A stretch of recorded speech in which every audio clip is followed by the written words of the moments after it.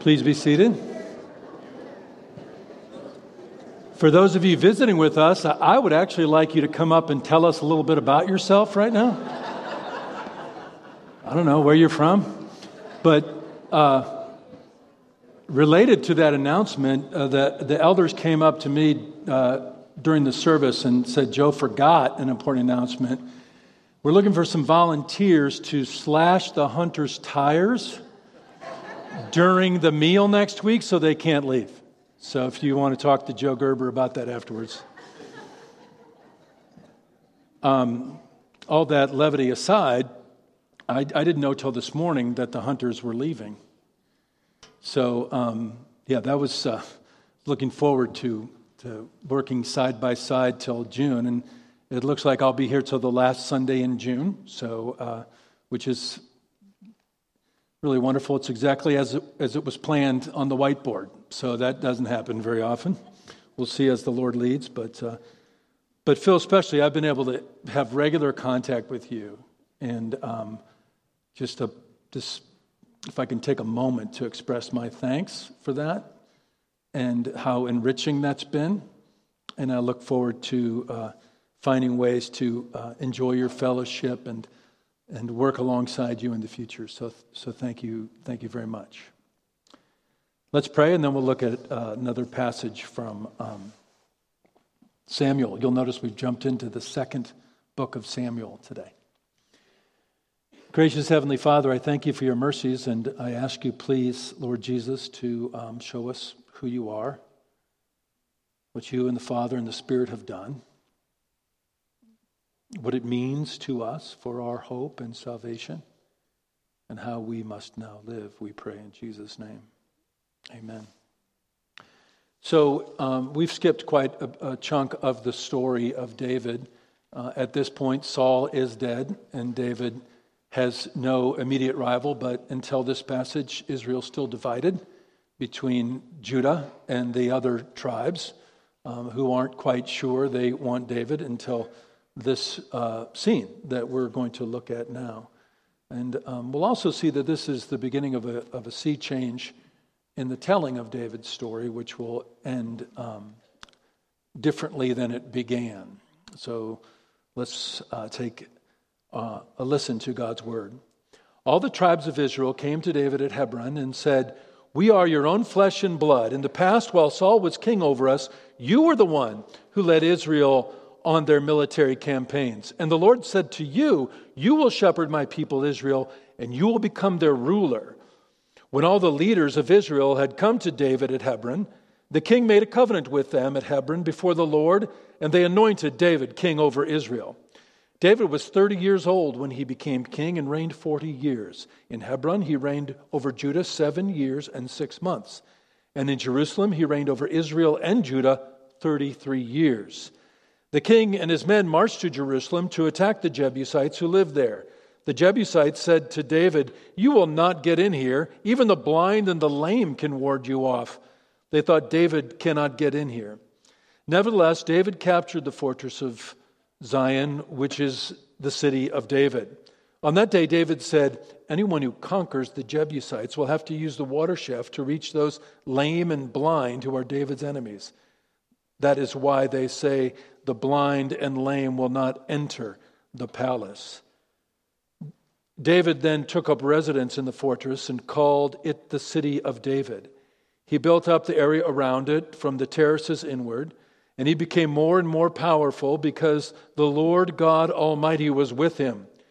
Now Hiram, king of Tyre, sent envoys to David along with cedar logs and carpenters and stone masons, and they built a palace for David. Then David knew that the Lord had established him as king over Israel and had exalted his kingdom for the sake of his people Israel. After he left Hebron, David took more concubines and wives in Jerusalem, and more sons and daughters were born to him. These are the names of the children born to him there: Shammua, Shobab, Nathan, Solomon, Ibhar, Elishua, Nepheg, Japhia, Elishama, Eliadah, and Eliphalet. When the Philistines heard that David had been anointed king over Israel, they went up in full force to search for him. But David heard about it and went down to the stronghold. Now the Philistines had come and spread out in the valley of Rephaim. So David inquired of the Lord, "Shall I go and attack the Philistines? Will you deliver them into my hands?" The Lord answered him, "Go, for I will surely deliver the Philistines into your hands." So David went to Baal Perazim, and there he defeated them. He said, "As waters break out, the Lord has broken out against my enemies before me." So that place was called Baal Perazim, which means the Lord breaks out. The Philistines abandoned their idols there, and David and his men carried them off. Once more the Philistines came up and spread out in the valley of Rephaim. So David inquired of the Lord, and he answered, "Do not go straight up, but circle around behind them and attack them in front of the poplar trees. As soon as you hear the sound of marching in the tops of the poplar trees, move quickly, because that will mean the Lord has gone out in front of you to strike the Philistine army." So David did as the Lord commanded, and he struck down the Philistines all the way from Gibeon to Gezer. Amen. Well, I want you to think for a moment about what you need, what's most burdensome on your heart, what you're most anxious about. I hope you can think of things that are outside of you, that are concrete, practical, things about work, about a place to live, about the security of your health, very specific things, but also think about relationships and think about desires and dreams that you have. And then finally think about your own heart and what you think your own heart needs. Now, if you can imagine some of those things, and I want you to know, of course, I have my list too, I'll make a confession about my own walk with God. And that is this. When I think of that list of things I have, which I hope you've made, I almost always believe I need a shepherd when I really need a king, or I need a king when I really need a shepherd. And then as a pastor, it gets even worse, because I have often thought that my people need a king when they need a shepherd, or they need a shepherd when they need a king. Which is why our Lord Jesus is both. And he's always both. He's always both whenever he's in your life.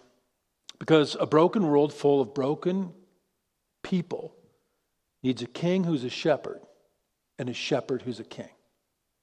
That's what I want you to take away. You are a broken person in a broken world, and you need a king who is a shepherd and a shepherd who is a king. And there is only one of those, our Savior Jesus. So we're going to look at the unorthodox 4-point sermon, the ideal of a shepherd king, David the shepherd king, the true shepherd king, and then we're going to take some lessons about how to live in such a kingdom. So let's take a look at this passage in its opening phrases, and really all throughout. It lays out what was known commonly in the ancient Near East, that kings and shepherds were in some way connected. This is a common kind of imagery, although it's counterintuitive. It was common in the ancient world, and certainly it's part of what the church sees in Christ their king. So what do we learn about the ideal of a shepherd king? And the very first thing is perhaps the most obvious. The shepherd king is one of us. You are what they say, our bone and our flesh. That's evocative of language from the book of Genesis, when Adam first sees Eve, bone of my bone and flesh of my flesh. You're one of us. The shepherd king is like us. And as we'll see in a moment towards the last part of this sermon, of course, that's true of Christ. But what's remarkable about how embedded this is in the human condition is that it's still what we look for in our leaders. We want someone who understands us. We want someone who knows. You're looking, I think, for a governor here, right? Do I see those signs? What if I ran for governor? What if I lived here for 2 years and ran for governor? No one's voting for me. Well, I got one vote. because I don't know this place, and that's what we want. In a world where difference is so cherished, difference just becomes the new kind of same. Somebody who's like us and can do what we want. But that's not the only part of the shepherd king. He belongs and understands to us and understands us. He's also, as these elders who are now making an overture to a king they've been pretty chilly towards up until now, they acknowledge that he's proven that this king and shepherd that they want has established himself and borne confidence. It's interesting because of course, it's easy to diss Saul now that Saul's dead. But now that Saul's dead, they say in very clear terms, in times past when Saul was king over us, you were actually king over us. The whole paradigm of Israel wanting a king was to defeat the Philistines, which David has already done and he's going to do more of. And so they understand that the shepherd king not only needs to be one of us, but he needs to have the right kind of dominion and authority and power to provide and protect for his people. And that's what David has done from the very beginning. The Lord is with David. From the time of Goliath forward, David has been a victor and a protector. So this ideal of the shepherd king is one of us. He's proven, and he also reigns. Listen to this language. The Lord said of you, you'll be shepherd of my people Israel. And then what does he say? This is where the two come together. And you will be prince over Israel. You'll be ruler. This is the fusion of the two. This is why you and I, we always need, over the list of things that you just formulated at the beginning of this message, we always need a king who's a shepherd and a shepherd who's a king. He'll shepherd my people, he'll rule my people. The shepherding prince. What's remarkable about calling princes shepherds is that it embeds one of the principal realities of Christ's ministry among us, that shepherding is like the minimum wage job still of the world, and certainly was of the ancient Near East. It was a boy's work or a poor man's work. It was not considered upwardly mobile. And often shepherds were caring for other people's property. So you can start to see how all of those things have become emblems and understandings of what Christ has really done for us, as we'll see briefly in just a moment. We were in sabbatical years ago in Scotland, and we went to this beautiful Duke's Gymongous Palace. And we decided that it was better to be a duke because he had a really nice place, and not as many people want to kill dukes as want to kill kings. So that's a pro tip. If you ever get in line for royalty, max out at dukedom. Get a lot of the same perks, but not as many people after you. So we go down to this field, and they bring out a bunch of falcons and a bunch of birds of prey, and including an indigo bald eagle, probably the most beautiful creature I've ever seen up close. Guess what color it is? Indigo. It's not a bald eagle, it's just the indigo eagle. The thing was about this big on a guy's arm, beautiful indigo. And he talked about how the ancient art of falconry, which, by the way, was also practiced in China. Marco Polo did falconry with royals in China.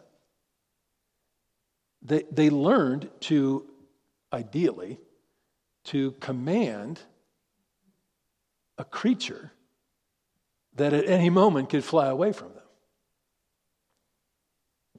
them. The art of rule.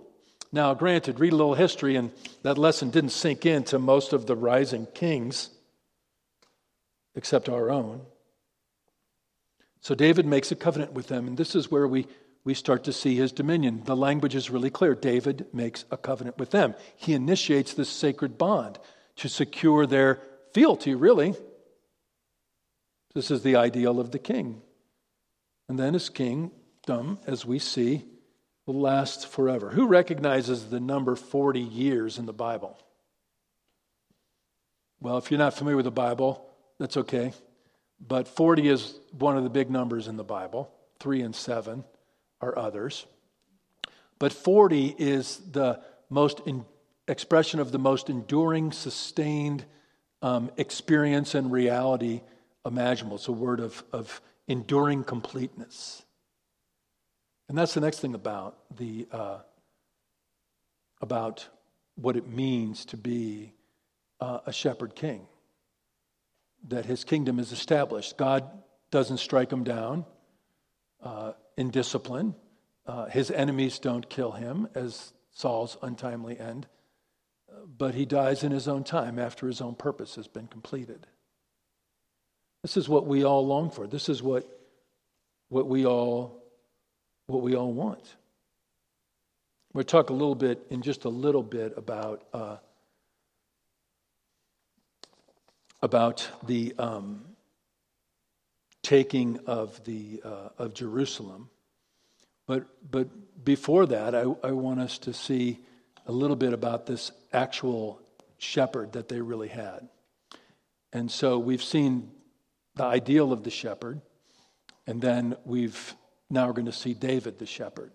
And here's what I want us to know about David. David's been doing a great job. Can we all agree David has done a great job up to this point?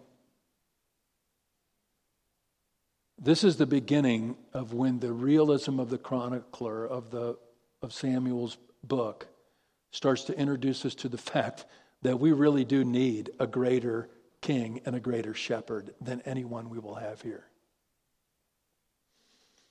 Listen to this. David took more concubines and wives from Jerusalem after he came from Hebron, and more sons and daughters were born to him, and then we saw the list. Now, be aware that this is injected by the author out of historical order. That's not usually a convention that the biblical writers always adhere to. So he's clearly making a point. And the point he's making is that David, as outstanding as he has been, is just like us. He's broken just like us. That we need a different kind of king. We need somebody else. Deuteronomy, which is the 5th book of the Bible and gives the laws, says this about the king. One day they'll have a king, and in chapter 17 it says, "He shall not acquire many wives for himself, lest his heart be turned away." The people who read this would have known about Deuteronomy. They would have known about Deuteronomy 17. By this time, they would have known the rest of David's story, like many of us do, and they would have understood that David has a chink in his armor. That now here after Easter, when the true king was raised, we're realizing that David was not the true king. He was a shadow, an emblem, a picture, a broken mirror of the ultimate king. What's one of the things that commends the Bible to us is that its heroes are such losers. Adam, loser. Noah, drunken loser.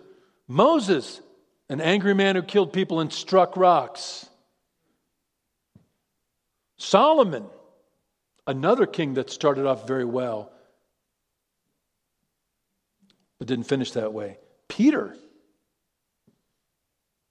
I don't know the man, Peter said about Jesus in Jesus' trial. And then Paul, who murdered the church. This is the way it is. There's only one shepherd king. David's rise starts to fall. You know, the arc of David's journey goes from the flocks to the battlefield versus Goliath, his ascension to the royal court, the captain of the hosts of Israel.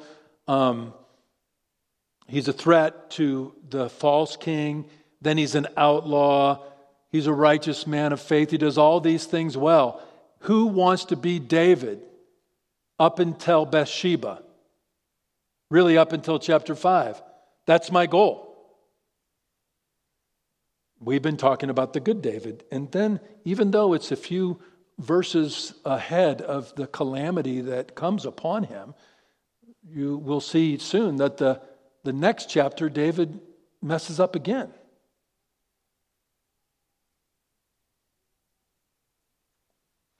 There's a preacher in the 1700s, George Whitefield, a great preacher.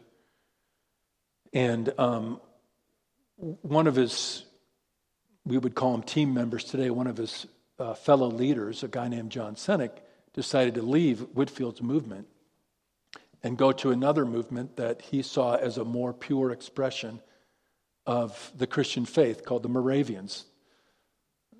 They're a fine and beautiful expression. By the way, Moravians had a 24-hour-a-day, 7-day-a-week prayer service that lasted a century. But when John Cennick was moving over the Moravians, George Whitefield wished him well and sent him with his blessings and wrote to him in a letter and said this: "Remember, John, the best of men," do you know the rest of it? "Are men at best." And so David, this great king, was far from being a perfect king. So we need to briefly, for a moment, look at the true king. And then we'll go back to that scene in Jerusalem and then the battles. But let's pause and look at this true king, who of course is our true king. He's Christ, who we're told in the scriptures as to his human nature was a descendant of who? David. He was born of women. He's one of us. He was proven. Was he not proven? When was he proven? Well, over and over again in a life without sin. But also, ultimately, when he conquered death, because death finally took someone that it had no right to. And he was proven. He was chosen to reign. The Father said of the true shepherd king, "This is my son whom I love. With him I am well pleased." And then he said, "Listen to him."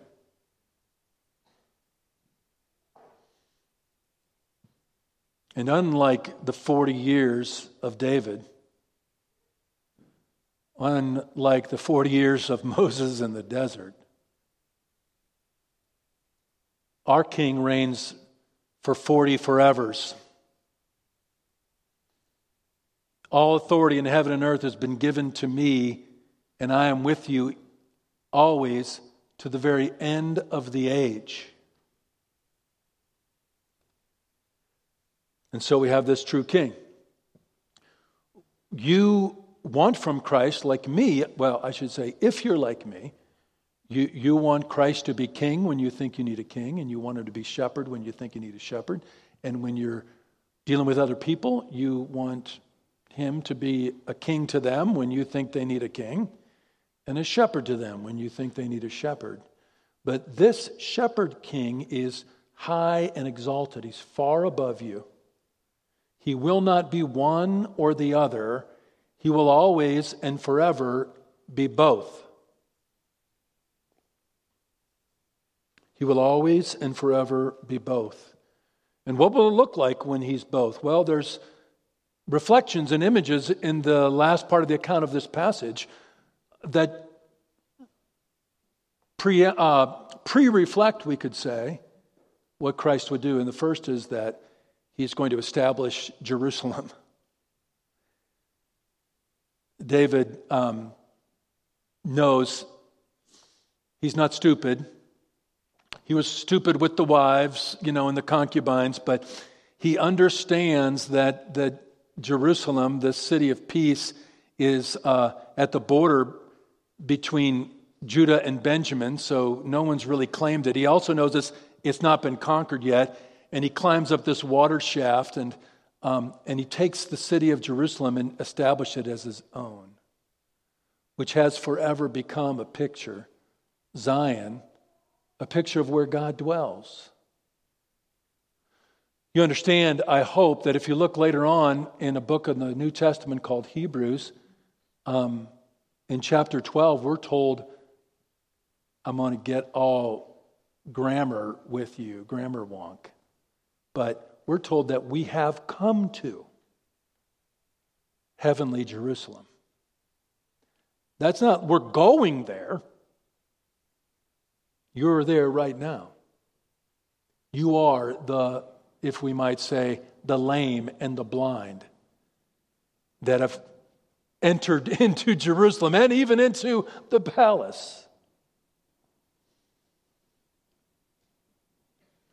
But there's something else. This king is adored by part of the world and hated by another part of the world. And that's been the story of the Savior since he was with us on earth and ascended into heaven. Hiram, a Gentile, immediately recognizes David, the king, and what does he do? Just sends a bunch of stuff to him. Sends a bunch of tribute to him. He honors him. The riches of the nations first come to David, just as they've been promised throughout the prophets and Moses. And here's a delightful thing to contemplate this afternoon. You are the tribute of the nations, a bunch of Gentiles in here. There may be a Jewish person in here, but there's not one preaching to you. We are, those who come to him are from the islands that Isaiah talks about. We're the stonemasons and the carpenters bringing the riches of the nations to build a kingdom of God. But as we know, as Jesus said, the world hated me first. And large parts of the world still hate Jesus. They're opposed to him. And so he goes out, not like David with an army, but like the son of David with the gospel, to convert the nations that are opposed to him and the peoples that are against him, just like David did with the Philistines in the valley. This is your king. This is your shepherd king. So right now, what do you need? For that list of things you have, do you need him to be a shepherd and care for you, or you need him to be a king and command you? Well, if you understand who he is, you'll know that when the shepherd king commands you, he is also shepherding you. Every command of God is the benevolent direction of a shepherd. Find the one command about money or physical gratification or your spirit towards another person or your fears and anxieties. Find that one command that you resist the most harshly. That is likely in your life Christ's most shepherd-like, kingly kindness. It's what he does. It's who he is. You need both of them. What's it like to live? Well, you live with a sovereign shepherd and a kind king. That's who you live with. I'm the good shepherd, Jesus said famously in one of the Gospels. I lay my life down for the sheep. You know what else Jesus said? He said, what do you think about the Christ? Whose son is he? They said to him, the son of David. He said to him, how's it then that David in the Spirit calls him Lord? You have both. Stop dividing the person of Christ. Let him care for you. If you think you're strong and you're ready to do his will, but you're grumpy or anxious or sad, or the people around you aren't so sure that you're as strong as you think you are, you need the sovereign shepherd. If you want to go your own way and do your own thing because you think no one, even heaven, understands how hard your life has been, and you're done leaving your happiness up to someone else, then you need a kind king. You always need the good shepherd and the great king. Always and forever. Jesus said to a man he healed who didn't really know who he was, and then got in big trouble for getting healed and carrying his mat on the Sabbath, and then he got interrogated by a bunch of people, and then he was later on walking just through the town, and Jesus walked by him and didn't even say who he was, except he said, you're the man that healed me. Didn't have any other information about Christ. And Jesus looked right at him, and what do you think the shepherd said to him at that moment? Sin no more, or something worse will happen to you. And then he walked away. Was he a shepherd or was he a king? Well, he was a shepherd when he healed him. He was a king when he warned him. But the whole time he was a shepherd king, which is exactly what the man needed. It's exactly what I need. So how do you live? Well, you live understanding the kingdom that you're in, and then with me, let's stop choosing. We don't get to choose. You know, our age, like most ages, don't you want a shepherd more than a king? Who wants someone telling them what to do? I want someone showing me where the food is. But I need a king. And when I need a king, because I'm feeling strong, when I don't want to look at what's broken in me, I need a shepherd. He'll give care and commands, call us to conformity and give us compassion, deal with our broken heart, and break our arrogant will. The legalist loves the king's laws.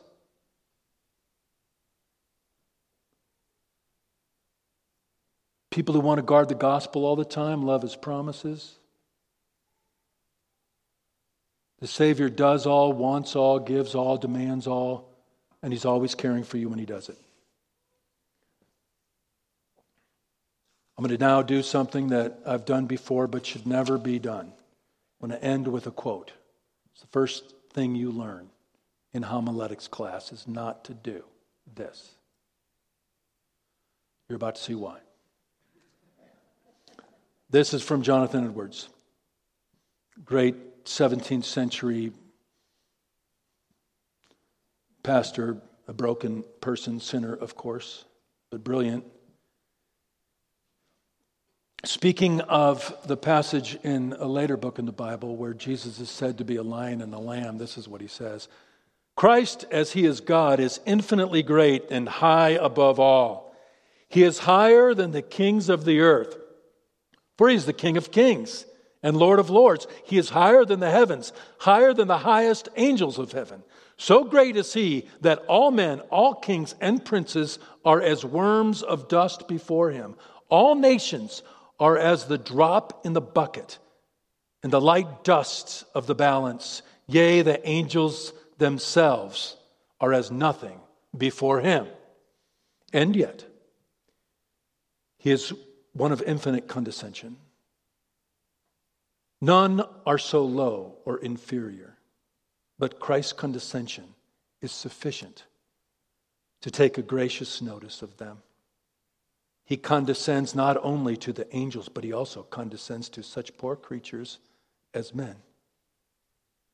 And that not only so as to take notice of princes and great men, but of those that are of the meanest rank and degree, the very poorest of the world, those that are commonly despised by their fellow creatures. Christ does not despise. He is the lion and the lamb. That is, he is the king and the shepherd. And you and I and the world, we always need both. Let's pray.